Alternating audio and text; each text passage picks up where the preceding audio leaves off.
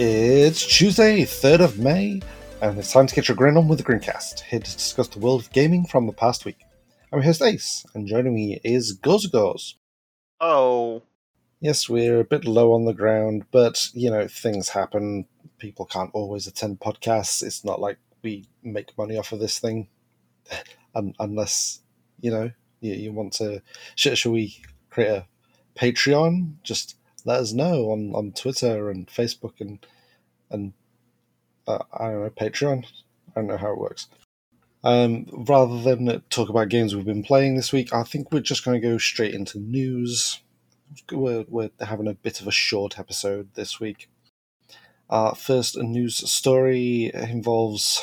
okay, you hear me sigh, but it's not NFTs, I swear, for once. No, we're back on Activision Blizzard. They are back in the headlines because they have told shareholders to vote against a proposed harassment and discrimination report. One of their shareholders, the New York State Common Retirement Fund, which has 1.5 million shares in the company, have proposed that Activision Blizzard prepare an annual public report, quote, describing and quantifying the effectiveness and outcomes of company efforts to prevent abuse, harassment, and discrimination against protected classes of employees. This includes things such as how long it takes to resolve complaints, how much they've paid out as a result of these allegations, the total number of pending complaints that they've yet to resolve, and that sort of thing. And Activision have basically said, "Hey, shareholders, when we go to vote for this in June, don't ask us to do it." And they even stressed that even if shareholders do vote for the proposal, they're not going to commit to making the report anyway. wow. That's kind of funny news, like cynically funny, because how Yeah. incompetent Blizzard is. Like, you'd think that they... okay, one of their arguments against this report is that they want to divert... that producing this report will divert energy and resources away from responding directly to employees, which they think is the quickest and most effective way to genuinely change the workplace. And if they were to produce this report, their quote is, after significant time and expense, they say that it's not going to accurately show how fast and effective their changes are, because they don't believe that there is a metric that can show that as an ongoing thing. It's more, well, this is how long we used to take, but we're better now. So we're not going to produce a new report to show how much better we are now, but we're just going to complain about this report you wanted. Maybe they just like they have one intern in that department, and that intern can't be underpaid even more, or even less. It's impossible for him to be paid less, without him being a woman, because they get paid less. No, Right. okay. Of course, Activision Blizzard aren't the only people who have told shareholders not to vote on this sort of thing. For instance, earlier this year, the Walt Disney Company asked their shareholders to not vote for a report on the pay gap across race and gender, a report on human rights impacts, and a report on workplace discrimination. Oh. It's certainly not great that Activision Blizzard's doing this. It's definitely not great that Walt Disney Company is doing this. Just tell us how badly you're treating people. That's the only way you're going to get out of these. If there's some measure of accountability. Seriously, like, short of like chipping all the Blizzard's employees, we're gonna learn about that, what's going on down there. Well, at least they haven't been hiring and firing that we know of lately. Unless they've been like disposing of the bodies right afterwards. God. Well, something that you won't have to dispose of is your physical copy of Sonic Origins, because Sega have no plans to make one. I thought we'd bring this up because, well, it was announced in the Sonic official YouTube live stream that a physical release isn't currently planned, but I've seen a lot of comments asking for one, says social media Sega of America's social media manager Katie Krasnowski. I've seen a lot of comments asking for one, so the team has been made aware of that. There is a want for a physical release. You know, at the very least, you know that Sega is doing well when they are saying no to getting more money. Since we had an off week last week, we didn't get to mention, talk about Sonic Origins, which is the collection of games that are soon to be delisted from Steam with some improvements and I don't know, leaderboards. I forget. I didn't really pay attention. I was more focused on the fact that you're not going to be able to mod these games because the versions that you can mod by using the Steam Workshop are no longer going to be available. That seems like really, really counterproductive if you made, like, if you integrated Steam Workshop into them and now you're delisting them to replace them with a version that doesn't have Steam Workshop integration. Like, that takes work to do. Yeah, exactly. None of the other Sonic games available on Steam have Steam Workshop. They have mods available on various websites across the internet, as are other mods that aren't available on the Steam Workshop for Sonic 1, 2, 3 and Knuckles and Sonic CD. But Sega, as you say, they went out of their way to allow people to make mods for these games, and now, well, the very first mod that was uploaded to Steam Workshop for Sonic 1 was putting Knuckles in Sonic 1.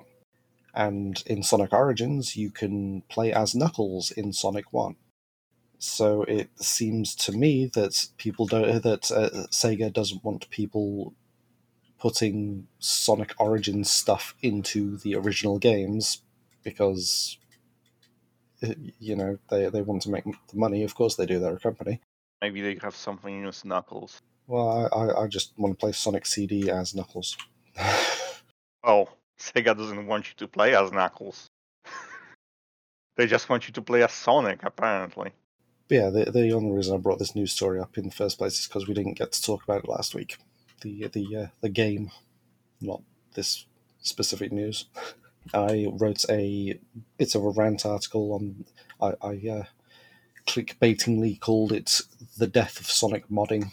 So head over to GameGrin.com if you want to read about that. I interviewed a former Grincast guest, Wafer, who is a Sonic ROM hacker. ROM hack is another word for mod, when you're not using Steam Workshop. I really should have looked up which episode they appeared on so you could go back and listen to that. Sorry, Wafer. Just listen to all of them. Yeah, all of them. It will just take a couple minutes of your time. Yeah, one or two. And like you'll benefit because you would have listened to a funny podcast. Very well said. Doesn't give me a segue, but final news story, which I'm tying into our main topic. Square Enix have sold 300 million worth of their company to the Embracer Group, the company which owns Deep Silver, THQ Nordic, amongst others. These include Square Enix Montreal, Eidos Interactive, Crystal Dynamics, all associated IPs such as Tomb Raider, Deus Ex, Thief, presumably Sleeping Dogs because that was published by Square Enix Europe, and they were included in the sale. I believe. I say that going and checking, and yes, according to Wikipedia, they are included. So, as we discuss this sale, which is a bargain, 300 million, because uh, Destiny on its own costs over $1 billion. So our main topic is which formerly Square Enix franchise will finally return, do you think? None of them. Well, if Embracer Group did give some of these to Deep Silver, I imagine we'll see a remaster, remake of Deus Ex, the first one, or Deus Ex 2. So we'll have re-augmented editions, reorg-mastered, something like that. I mean, some of those IPs are pretty like there. Some of those are classic IPs, so I imagine some developers that work under Embracer would like an opportunity to work on some of those. Oh yeah, no doubt. Square Enix specifically said that they have no interest in creating another Deus Ex game because Deus Ex Mankind Divided sold poorly, Hmm. apparently. What's curious to me is that we were already aware that Crystal Dynamics were working on a Tomb Raider game. So Square Enix funded part of a Tomb Raider game and then just sold everything to Embracer Group. It's like it looks like they have no interest in working on Western IPs anymore. Or I don't know if they have any Western IPs left now, but this was just Western stuff. I believe they do have some Western stuff left. They didn't sell everything, but yeah, it's mainly going to be JRPGs coming out of them. Oh yeah, there's even a Netflix animated series of Tomb Raider in the works, Right, that was a thing. I remember. announced last year. So yeah, Square Enix have been funding stuff that other people are going to be profiting off of for $300 million. Oh, I mean, if they if they don't weren't interested, if they weren't interested in making those things, then they at least have someone, work on them. Like it's better than sitting on those IPs and just not doing anything with them. Capcom. The wording of this purchase, the transaction hasn't gone through quite yet. It's expected between July and September, but what they say is the total purchase price amounts to 300 million US dollars on a cash and debt free basis to be paid in full at closing. I'm not sure what this debt free basis means. Like, are they taking on the Square Enix debt related to that, or are they not taking on the debt? I don't know. I'm not a financials person, obviously, so I'm not. I'm not 100%. Something that people were eager to point out is that Square Enix have said that they wanted 300 million so they could sink it um, into blockchain. So I lied. Yeah, we're talking about NFTs. Oh, Yeah, Square Enix want to create some NFTs with 300 million and just waste that money. I mean, like, if they have money left after that, then they are at least responsible gamblers. Well, every time they feel that they waste money, they blame Eidos or Crystal Dynamics, but they can't do that anymore. They can blame Yuji Naka now. As for our main topic, which franchises will return? Well, we know Tomb Raider is going to definitely return because Crystal Dynamics announced that their new game is being built on Unreal Engine 5. I'm hoping that Deus Ex does make a return, either with a trilogy for Adam Jensen or as a spin off, go off in a brand new direction. I'd be happy with that. I'm not Adam Jensen stan. I enjoyed the character, but I'm not going to bite my monitor if he doesn't get another game. Did you think of any? I mean, I would. I know it's one of the IPs they got, Legacy of Kain. I believe so. Yeah. I think that was Crystal Dynamics, wasn't it? Yeah. Yeah, I would.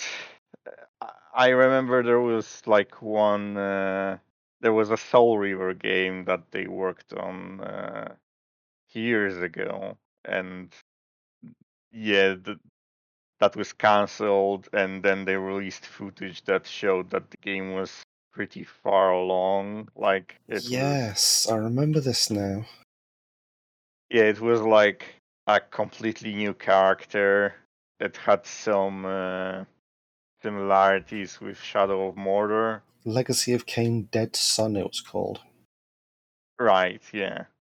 That was being developed by Climax Studios. Oh, yeah, so, and like, even if, I don't think they ever finished, like, the storyline in Legacy of, like, the main storyline of Legacy of Kain games. Like, it ended at Defiance and was kind of a cliffhanger. So, like, maybe I would enjoy seeing that, or maybe a new Thief. Although the last one they did, like the remake, basically, wasn't great.